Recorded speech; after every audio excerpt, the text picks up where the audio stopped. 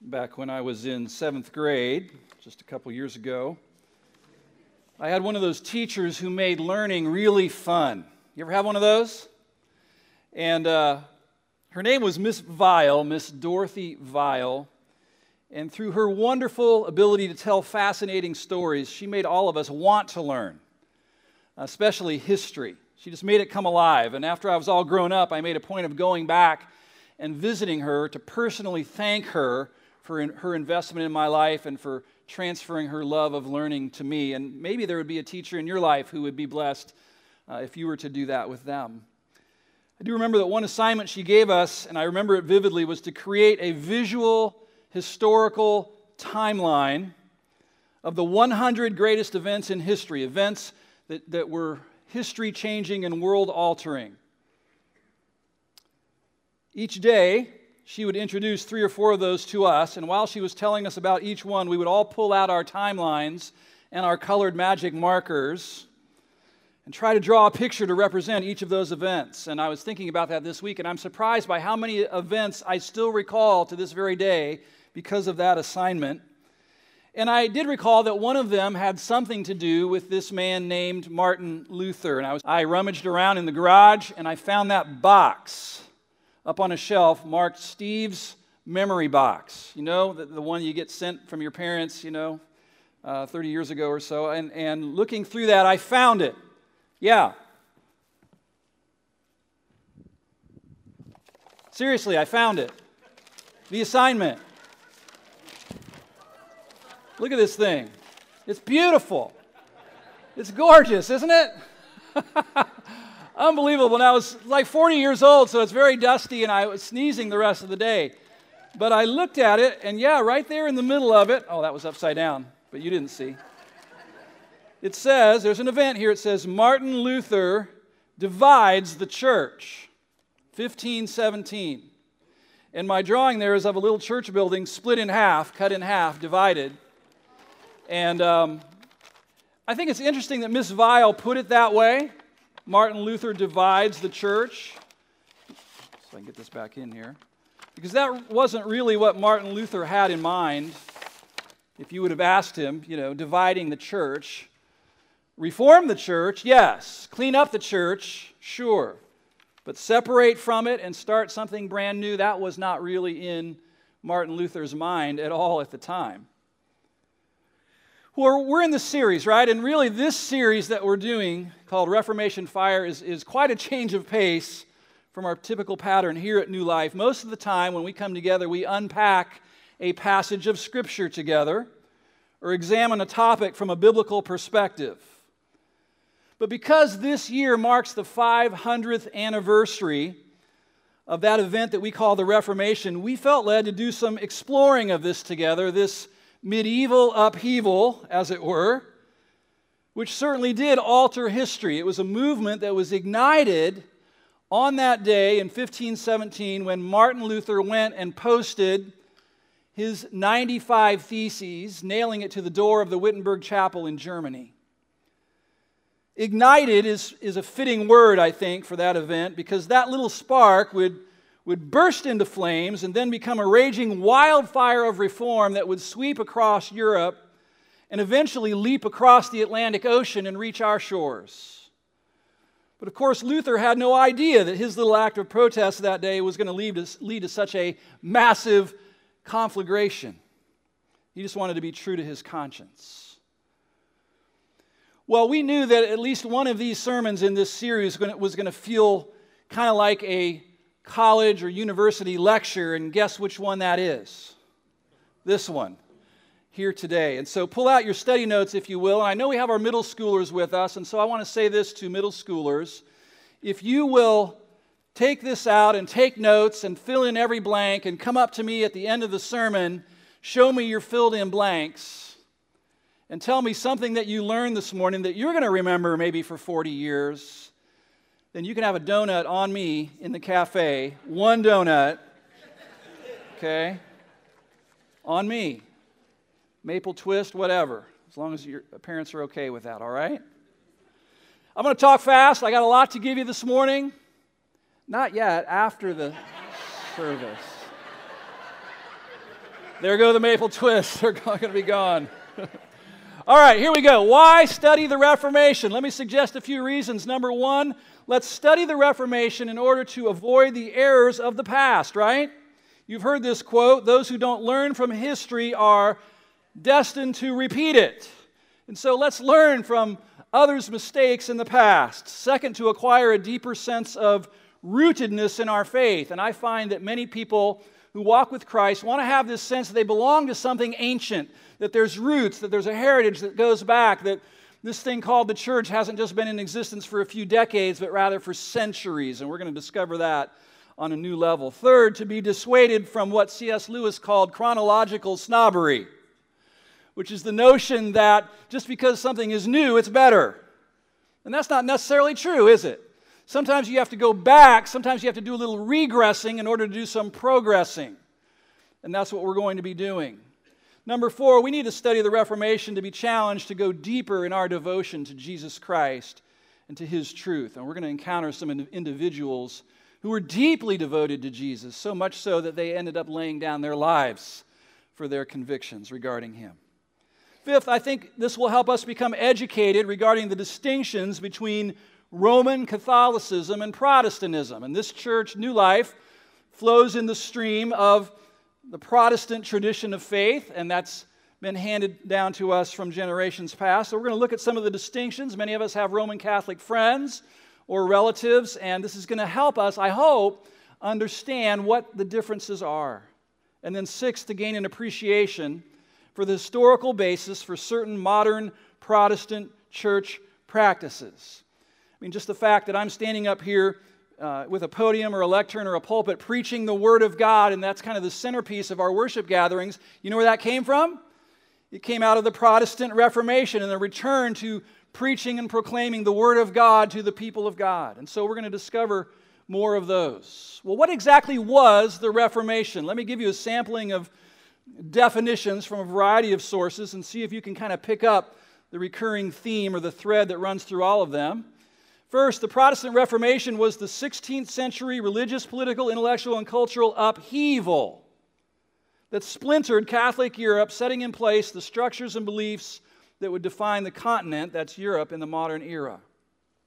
Here's another one. The Reformation, also referred to as the Protestant Reformation, was a schism from the Roman Catholic Church, initiated by Martin Luther and continued by John Calvin, Ulrich Zwingli, and other early Protestant reformers in 16th century Europe.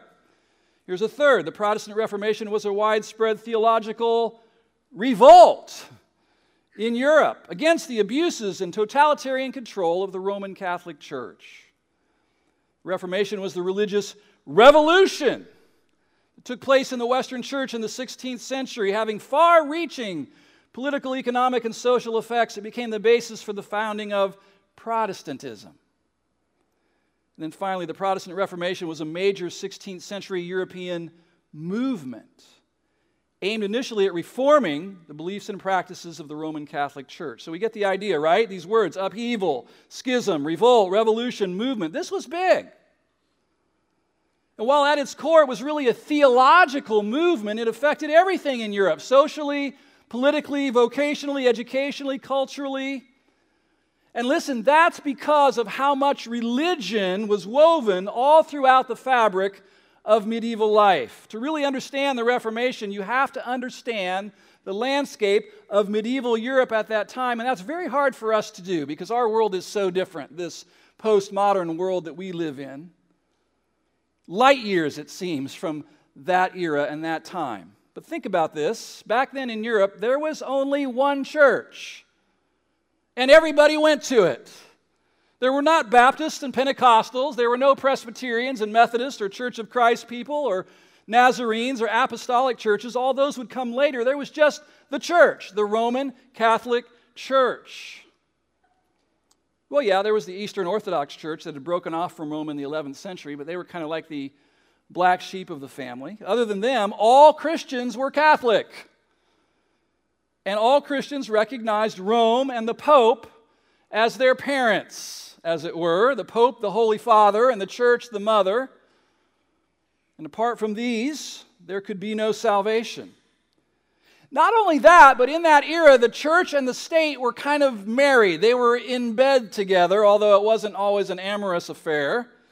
Politics and religion were intertwined in those days in a strange and I think unhealthy relationship. And that had been the case since Constantine, the emperor, had elevated Christianity to the status of most favored religion in the Roman Empire 1,000 years earlier. So now it was called the Holy Roman Empire. Get the idea?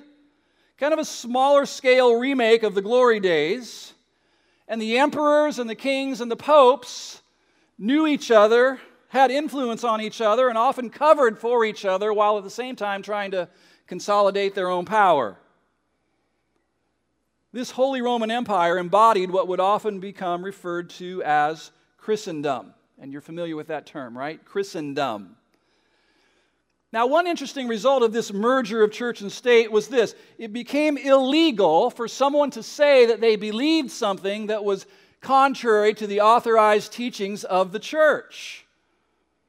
To do so was to be branded a heretic. That's right. And heresy was considered a crime against the state, punishable by death.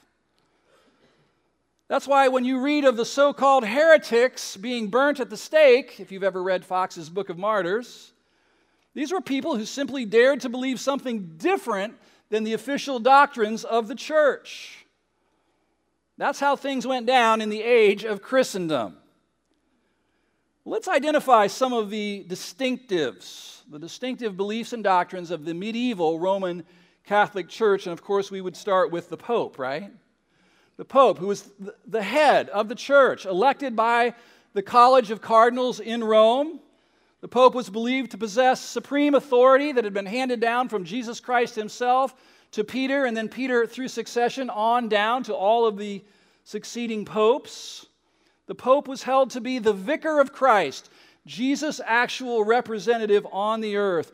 And he was really the channel through whom the grace of God would flow down to the people. He was the Holy Father. And it was believed, listen, that he could speak for God.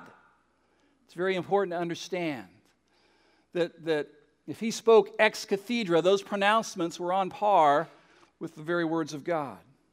And then there was the Mass, that ceremony that took place at an altar at the front of every medieval church. And even the architecture in the church was designed in such a way that it would lead your eyes straight to the front and to that focal point, the Mass. And in the service of the Mass, the priest would hold the bread and the wine, and then he would speak Christ's words in Latin, which he might not have even known, and certainly the people didn't understand.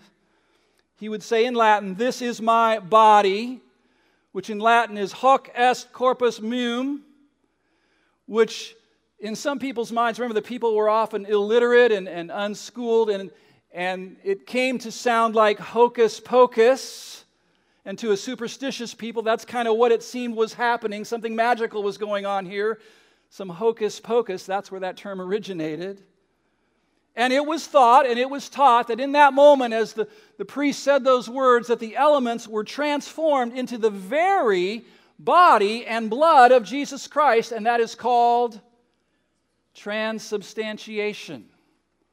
Big word, which means the very essence of it would be transformed. So, when the people simply gazed upon the raised bread and the cup, it was deemed to be sufficient to cleanse away their sins, as Christ, in effect, was being re-sacrificed before their very eyes with no blood, a bloodless sacrifice, but again, re-sacrificed to atone for the sins of the people again and again and again through the celebration of the Mass. Then there was the teaching of salvation through faith plus works. It's not that the Roman Catholic Church denied the importance of people receiving God's grace or putting their faith in Christ. It's that those terms kind of got redefined in such a way as to say they helped you become a more deserving person of salvation. God will not deny grace to those who do their very best. That was the slogan on the lips of most medieval theologians. But it raised some questions. How could you be sure you really had done your very best? How could you ever know you'd been good enough to merit forgiveness and salvation? And those unanswered questions left many people wallowing in fear and uncertainty when it came to their standing before God. And then there was the teaching of purgatory. Purgatory. You see, the church's official teaching was clear. Nobody would ever die righteous enough to have fully merited salvation. But no worries, no cause for great alarm, because there was always purgatory, that place of chastisement where Christians would have the chance, after dying, to have all of their remaining sins slowly purged from them. Unless, of course, they died without repenting of a mortal sin they'd committed, such as murder, in which case they were going straight to hell. But this doctrine of purgatory was established by Pope Clement VI in 1343 by a papal bull, which was a decree. And this doctrine fit nicely into this system of merits and of absolution from sin. It's a concept you probably know that's foreign to the Bible, but as we'll see, it proved very useful. And then there was the cult of the saints. You need to understand that medieval Europe was filled with shrines to various saints. Saints who came to be seen more and more as mediators between the people and between Jesus, between them and Jesus, who was viewed as a holy and righteous and kind of a doomsday judge, someone you kind of shrink back from in fear. At first, the people were taught that they could approach Jesus only through his mother Mary, because she was kinder and gentler, right? But then when Mary's status got elevated to Queen of Heaven, it was shifted to her mother, Anne. Saint Anne. That's actually the saint that Martin Luther cried out to when that lightning bolt struck near him and he fell to the ground. Remember that? He was calling out to Saint Anne to help him. Then it got shifted to others who had been canonized as saints. You've heard of these names: Christopher, St. Patrick, St. Francis, St. Catherine, St. Agnes, Teresa, Benedict. Many. Heaven was supposedly crammed with all of these saints, all of whom were very suitable mediators between the sinful people and the judge, Jesus. Heaven was thought to be full of saints, and the earth was full of their relics. These were items, objects of the saints that were revered, and it was thought they could somehow bestow some of the grace and merit of those saints. I'm talking about bones, teeth, ashes, articles of clothing, strands of hair, and the like. Even pieces of Jesus' cross, it was thought, and even nails supposedly used to nail his hands and feet to the cross. Somebody came up to me last night and said, "I've seen one of those supposed nails that nailed Jesus to the cross." These relics were on display everywhere, tens of thousands of them. Just like with the saints, these relics were not to be worshipped, just venerated. But you know, for people who were often illiterate and not well taught and already subject to superstition, that distinction between worship and venerated was often lost on them. Too subtle. The saints more often were viewed like a pantheon of gods, and the relics kind of like rabbit's feet, talismans that possessed magical powers. Then there was the treasury of merits, as it was called. You say, well, what's that? Well, that's the idea that was put forward that some of those saints of yesteryear had been so good while they were here on the earth that they not only had earned enough merits to bypass purgatory and go straight to heaven themselves, but they had actually accumulated surplus merits, extra credits, which were said to be kept and safeguarded in a kind of vault, a kind of heavenly vault, a treasury of merits. And who do you think possessed the keys to that treasure chest? The Pope. The Pope had the keys. And at his discretion, he could therefore gift some of those excess merits to any soul that he deemed worthy, transferring them from an old saint's account, like St. Christopher, to your account.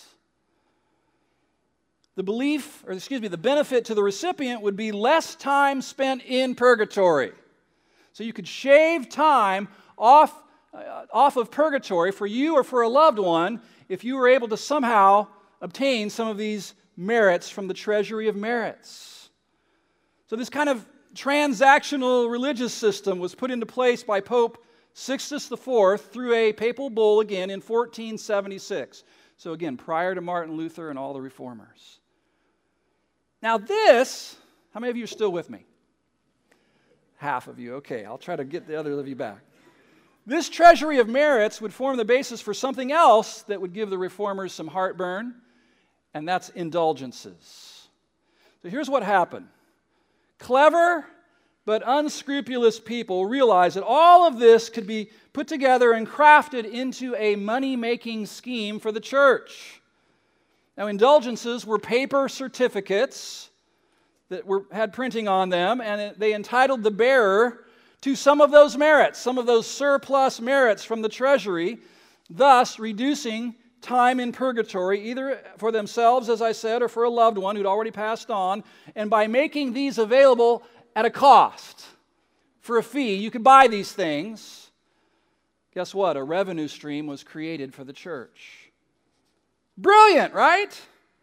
Everybody wins. You shell out some money for one of those indulgences. Your heart is put at rest for dear old Aunt Bertha, because for a few bucks you shaved 100 years off of her time in purgatory. She, of course, is happy about that. And the Pope gets more money for his Vatican beautification project. It was a win-win-win proposition, except that it was also a scam, cloaked in religious garb. And in the day of Martin Luther, there was a guy, and Pastor Jay referred to him, his name was Johann Tetzel, and he was a door-to-door salesman. He was going door-to-door selling these indulgences in the villages near where Martin Luther lived and ministered. And when Martin heard that some of his church members, some of his parishioners had gone across the river and bought some of these things, you got to know it just turned his stomach. It appears that this right here is what pushed Martin over the edge. He believed this practice was corrupt to the core. Several of his 95 theses addressed this very issue. Now, up to this point, there were a smattering of people here and there who had challenged some of these things, but not to the point of being able to marshal tons of support. In the providence of God, it would be Martin Luther who would be able to do that. And as I said earlier, it wasn't Luther's intent to divide the church, but rather to reform it from within. He would have balked at any suggestion to separate and start some new kind of church. But you know what? When he posted those theses, you know what he did? He let the tiger out of the cage, and he really didn't understand that. He was now on the loose. It could not be controlled.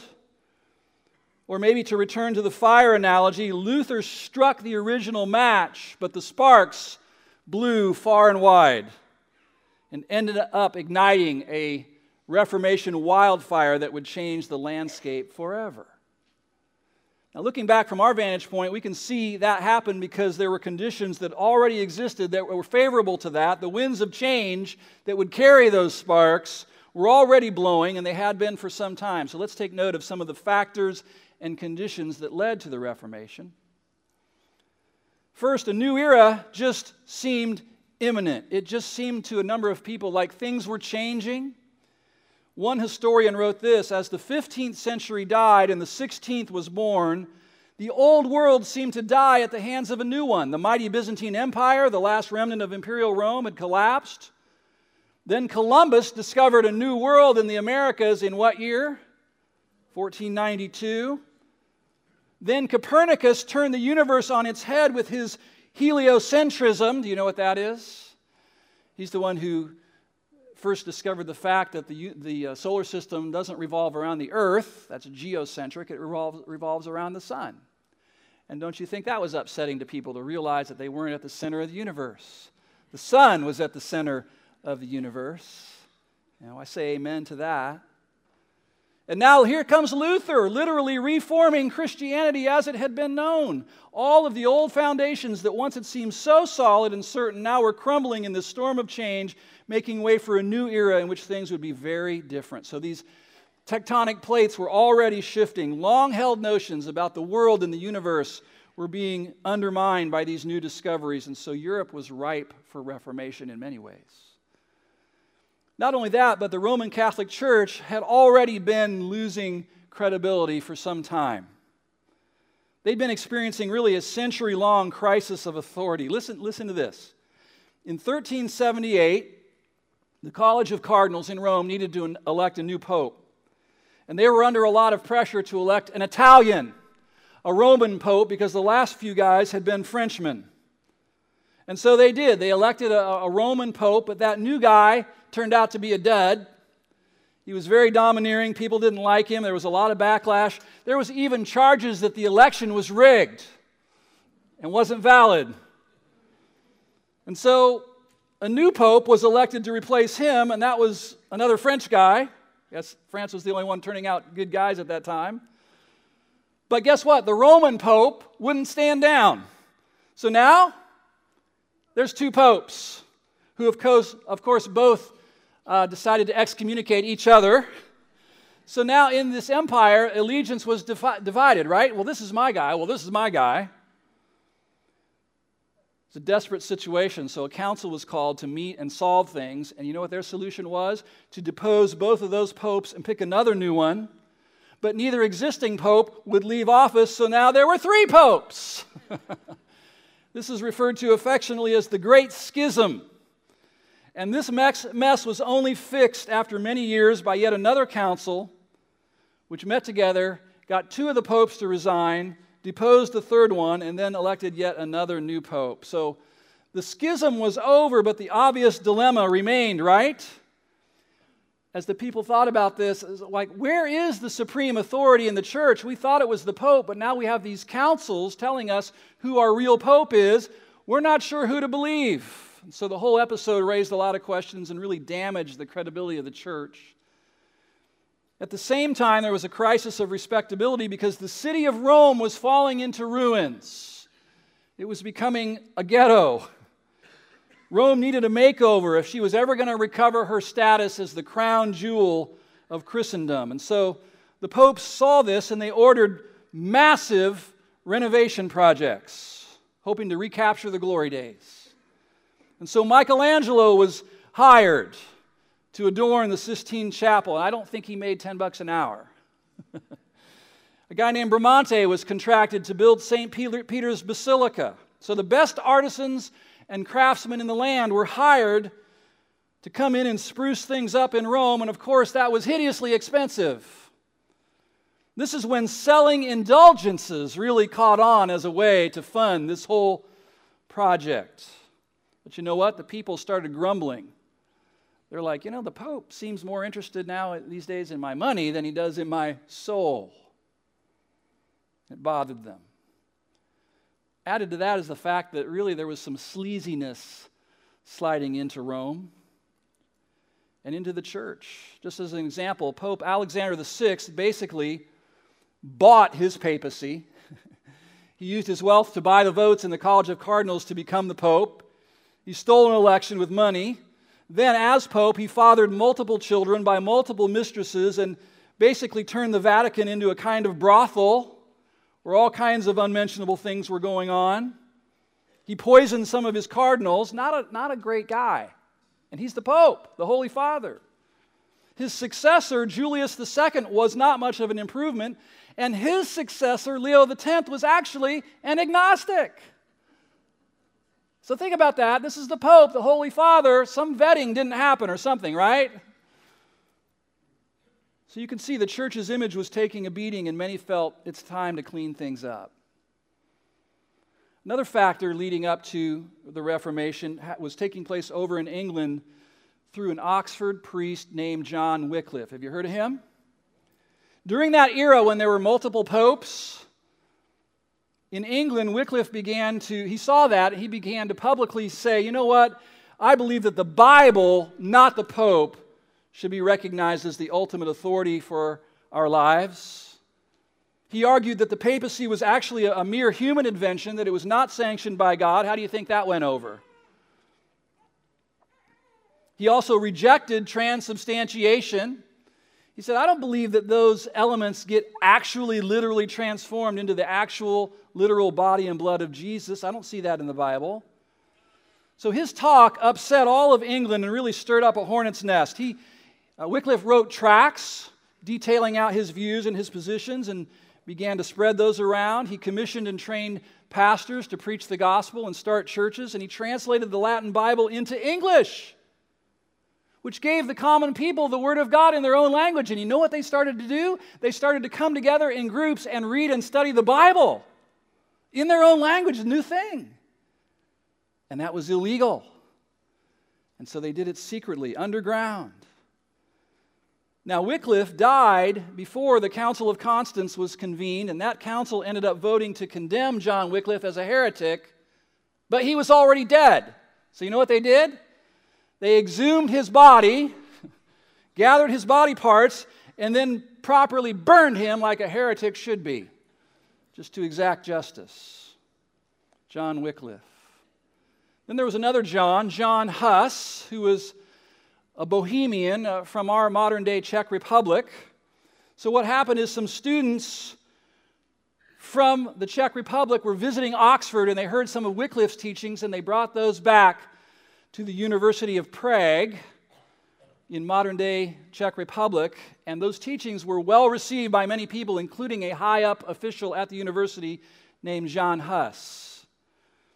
As a result of absorbing those teachings and buying into them, Huss started to become critical of the church.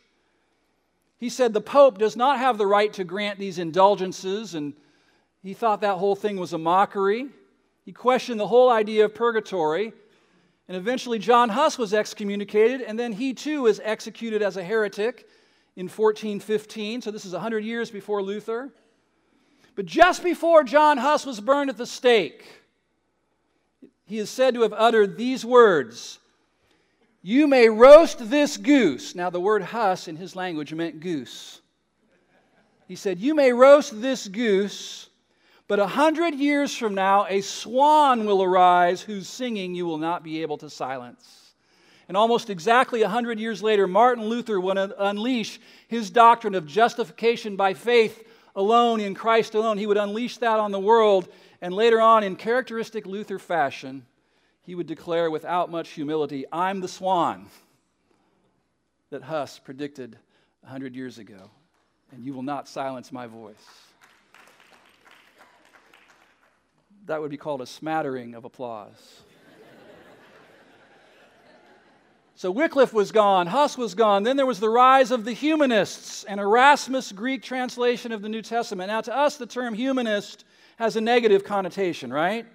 But back then it referred to a group of scholars who came together and they were convinced they could recover the glories of ancient Greece and Rome by reintroducing the classics, literature, art, culture from that era. Thus they would bring an end to what they were already calling the Dark Ages, with its ignorance and barbarism. And so this humanist movement was threatening to the Roman Catholic Church in many ways. But listen, perhaps the most damaging way is that it gave rise to a renewed interest in the Greek language. What language was the New Testament written in? Greek. So that prompted a scholar named Erasmus, a very important figure in the Reformation, Erasmus, to produce a new Greek translation of the New Testament from the original Greek language sources. This more accurate version of the New Testament was laid aside the Latin Vulgate, the official translation of the Roman Catholic Church, and guess what? There were some differences. For example, in Matthew 4:17, the Vulgate in Latin had translated Jesus' words to a group of people, "Do penance," which the Catholic Church loved, right? But in Erasmus' translation, it said, "Repent, change your mind." And that was a more accurate translation. And so this began to raise some doubts in the minds of the people. If Rome had gotten some scripture translation wrong, what else might they have gotten wrong? Erasmus' Greek Bible would really be a ticking time bomb. Now, these humanists like to poke fun at some of the Roman Catholic theologians of that day because many of them seemed obsessed with trivia. Ever met anybody like that? They like to debate questions like this one. Maybe you debated this when you were in college. How many angels can dance on the head of a pin? Could God have come as a cucumber instead of as a man? I mean, these are the kinds of questions these theologians would sit around and debate. And the humanists thought, well, that's ridiculous. The poster boy for those trivia-loving theologians was named Duns Scotus. That was his name, Duns Scotus. And so the humanists developed a kind of derogatory term for anybody who followed in that man's footsteps. They called them a duns or a dunce. If you've ever wondered where that term came from, now you know. Then there was the tech revolution. Not iPads and smartphones and the internet, but Gutenberg's printing press. An innovation of that day that it cannot be overstated how important that invention was to the spread of the Reformation cause. The printing press was invented in Germany around 1450. You got to remember, there were no Xerox machines back then. You couldn't just go in and, punch in 50 and get 50 copies of something to give to people. Up to that point, everything had to be hand copied. So something getting a wide distribution was very, very rare, but now for the first time in history, knowledge could spread rapidly. And what do you think the first book was to be printed on that printing press? The Bible, that's right. Later on, Luther's 95 Theses would be turned into a printed pamphlet and given wide distribution within just a couple of months of him nailing those to the Wittenberg chapel door. So this invention was huge for the spread of the Reformation wildfire. In fact, humanly speaking, it might not have happened without the printing press. Well, let's ask this. What were the main issues that were being contested by these reformers? What got under their skin? What were they upset about? And there were many, but let me mention several. First, that practice of selling indulgences, right? This is what pushed Martin Luther over the edge. And here's what upset him about it. It effectively detached forgiveness of sin from repentance of sin. To be absolved or forgiven of sin now, you didn't have to humble your heart and repent. All you had to do was shell out some cash. And you could, in effect, be forgiven. It was forgiveness for sale, cleansing for cash, purification for purchase, and it irked him to no end. He's like, this is not right, especially after he read the book of Romans. The second issue being contested was the authority, the supreme authority of the Pope. Now, the Reformation didn't start out as a referendum on the Pope's authority, but that's where it went. And of course, the corruption in the papacy supplied plenty of tinder for that, right? And really, the matter of authority is a key question, even for today. Think about it. Who speaks for God? What is the ultimate source of truth about spiritual things?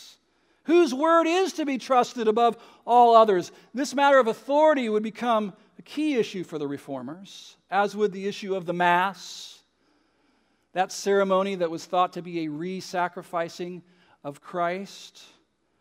As more and more reformers had the Word of God in their own language and they absorbed the writings of Paul, they would repudiate this notion of transubstantiation. And the Mass they believed to be a diminishing of the work of Jesus because Hebrews 7 says that Christ died once for all and does not need to be sacrificed again and again and again. And then, of course, they took issue with the Roman Catholic Church teaching of salvation by faith plus works. This is at the heart of the Reformation, as Pastor Jay noted last week. This question of how to be right with God, and Luther wrestled mightily with this question in his early days. How can I enter into a state of grace before a holy God who is also my judge? How can a person be truly justified before God such that he can be assured of forgiveness of his sins or her sins and a place in heaven one day? Is salvation obtained by faith in Christ's work plus my own faithful obedience and observing of the 7 sacraments and faithfulness to the church? Or is it by grace alone, through faith alone, on the basis of Christ's finished work alone? These became known as the solas of the Reformation. Sola, the Latin word for only. And there were 5 of them. Only Scripture, only grace, only faith, only Christ, only the glory of God. Maybe you've heard of those, and Pastor Brian will get more into those next weekend. But these were the teachings that the Reformers rallied around. It united them, and they dug their heels in, and I am so glad they did. Because what could be more important for human beings than getting this right? Salvation. How is it obtained? Now, those were main issues. Other issues came into view as well, but these were the primary ones. Let's ask this. Who were the key figures in starting and spreading the Reformation? And I don't have time to give you all that I've got. There were many men and women who caught the Reformation bug and aided the cause of spreading it, but any discussion of the Reformers, you always hear at least three names: Martin Luther, Ulrich Zwingli, and John Calvin. These were the heavy hitters. These were the varsity players. These were the main instigators. Martin Luther, the German monk, who started out aiming for a career in law but transitioned to becoming a monk after that near-miss lightning strike on that road one day that rattled him so. He became a theology professor at the German University of Wittenberg, where he would become a controversial figure. Now, Luther, he wasn't the model of, what would you say? He wasn't a model in some ways. He was an earthy guy. His talk could be really earthy and brash and vulgar, but he was a brilliant man and he was a fiery guy. He loved God and his heart was melted when he read the book of Romans, and he said, I got to say something about this. God used him incredibly. He wrote extensively, commentaries, sermons, theology books, a German translation of the Bible. He said some things later in his life that we wish he hadn't said about the Jews that got used by Nazis in 20th century Germany to kind of support their cause. He was a unique guy. He and his wife ran a brewery out of their home. So they drank a lot of beer, talked a lot of theology, had a good time. This was Martin Luther. Then there was the French humanist Jean Calvin. He was French. Did you know that? Jean Calvin. And Calvin was a thin, gaunt man, had lots of physical issues all throughout his life. He was more of a nerdy, intellectual, bookworm type of guy, shrunk back from the spotlight. He started out in the priesthood and then moved towards law, so he did the reverse of what Martin Luther did. I don't have time to say much about him. I will say that John Calvin didn't start out to start Calvinism. That all happened after he died, when one of his students, Jacob Arminius, 20 years after Calvin's death, decided he didn't care for some of the teachings he heard at the academy, and it all happened after Calvin died.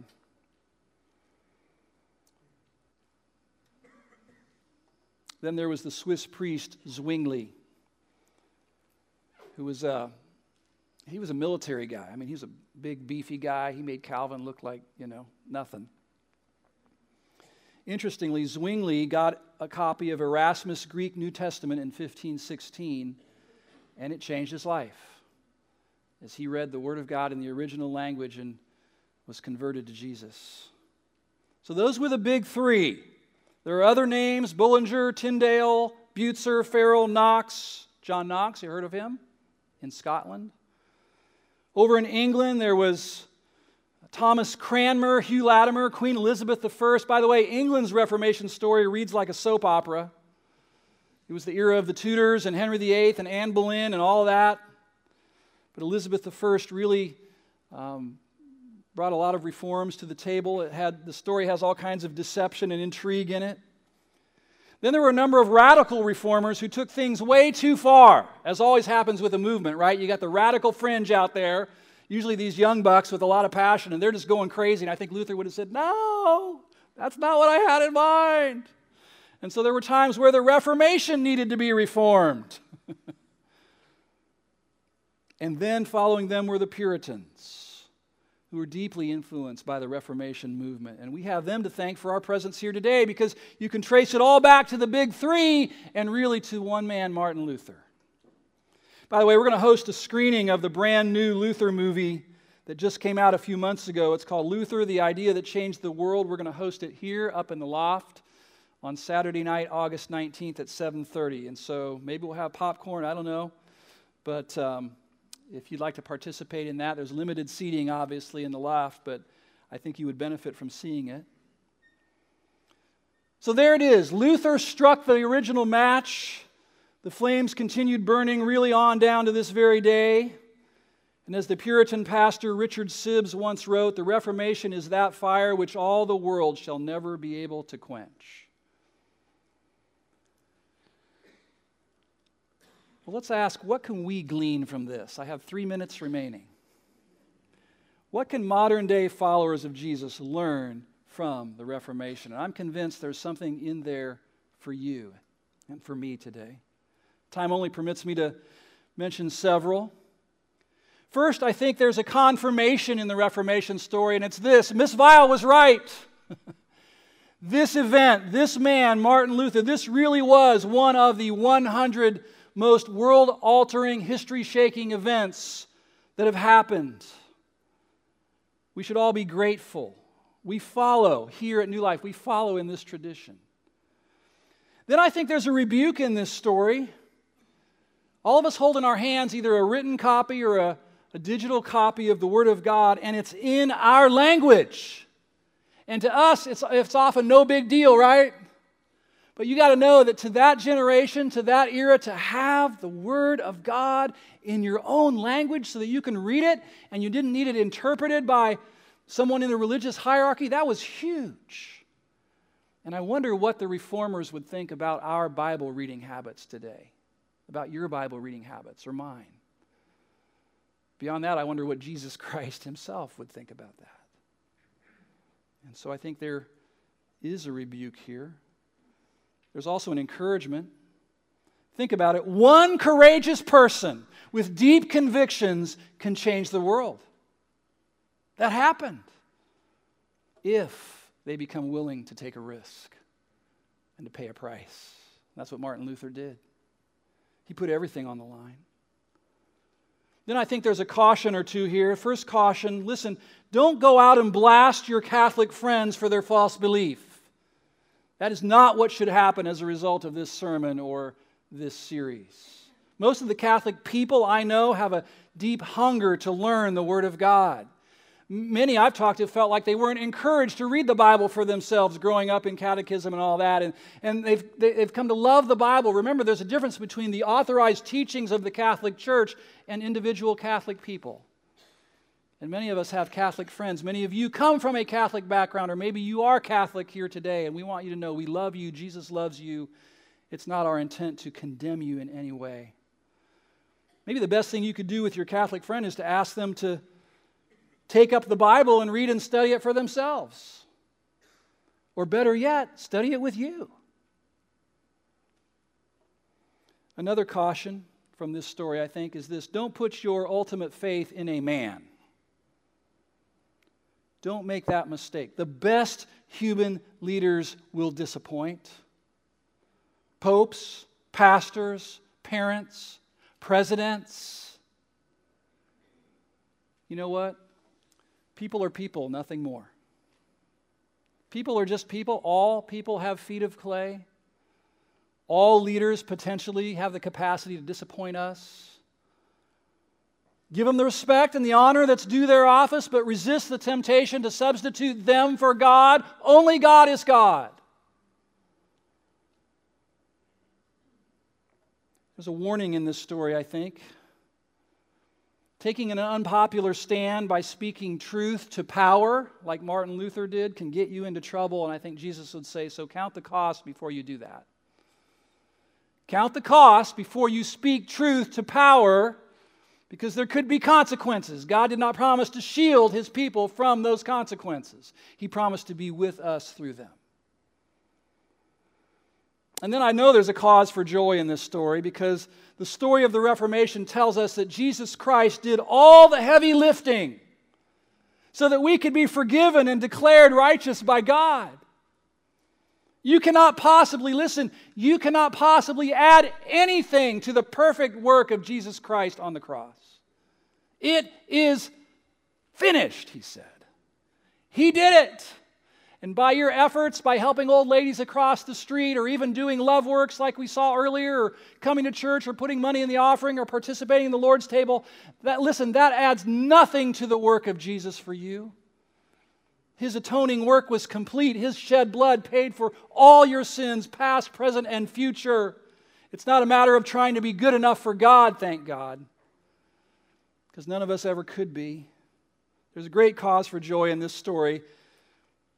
And along with that comes a challenge, right? If you are one who has never yet place the full weight of your trust on the sacrifice of Jesus for you to be made right with God, I would ask, what are you waiting for? I mean, seriously, what are you waiting for? Jesus loves you. He came, He lived, He died for you. And you can be saved by putting your full trust in Christ Jesus. And be born again. And know that you know that you know that you know that you've been forgiven and that you're on your way to an eternal heaven with Him and with His family, which is a beautiful thing. Well, I close with the famous writing, not of Martin Luther, not of Calvin or Zwingli, but of the Apostle Paul from Ephesians chapter 2. Listen. As for you, you were dead in your transgressions and sins, in which you used to live when you followed the ways of this world and the ruler of the kingdom of the air, the Spirit, who is now at work in those who are disobedient. All of us also lived among them at one time, gratifying the cravings of our flesh, following its desires and thoughts. Like the rest, we were by nature deserving of wrath. But because of His great love for us, God, who is rich in mercy, made us alive with Christ even when we were dead in transgressions. It is by grace you have been saved. And God raised us up with Christ and seated us with Him in the heavenly realms in Christ Jesus. Excuse me, in order that in the coming ages He might show the incomparable riches of His grace expressed in His kindness to us in Christ Jesus. For it is by grace you have been saved, through faith. And this is not from yourselves, it is a gift of God, not by works, so that no one can boast. For we are God's handiwork, created in Christ Jesus to do good works, which God prepared in advance for us to do. That's how someone becomes saved. By grace alone, through faith alone, in Christ alone. God has been good to us. Let's worship Him together. Let's declare our faith in Christ alone.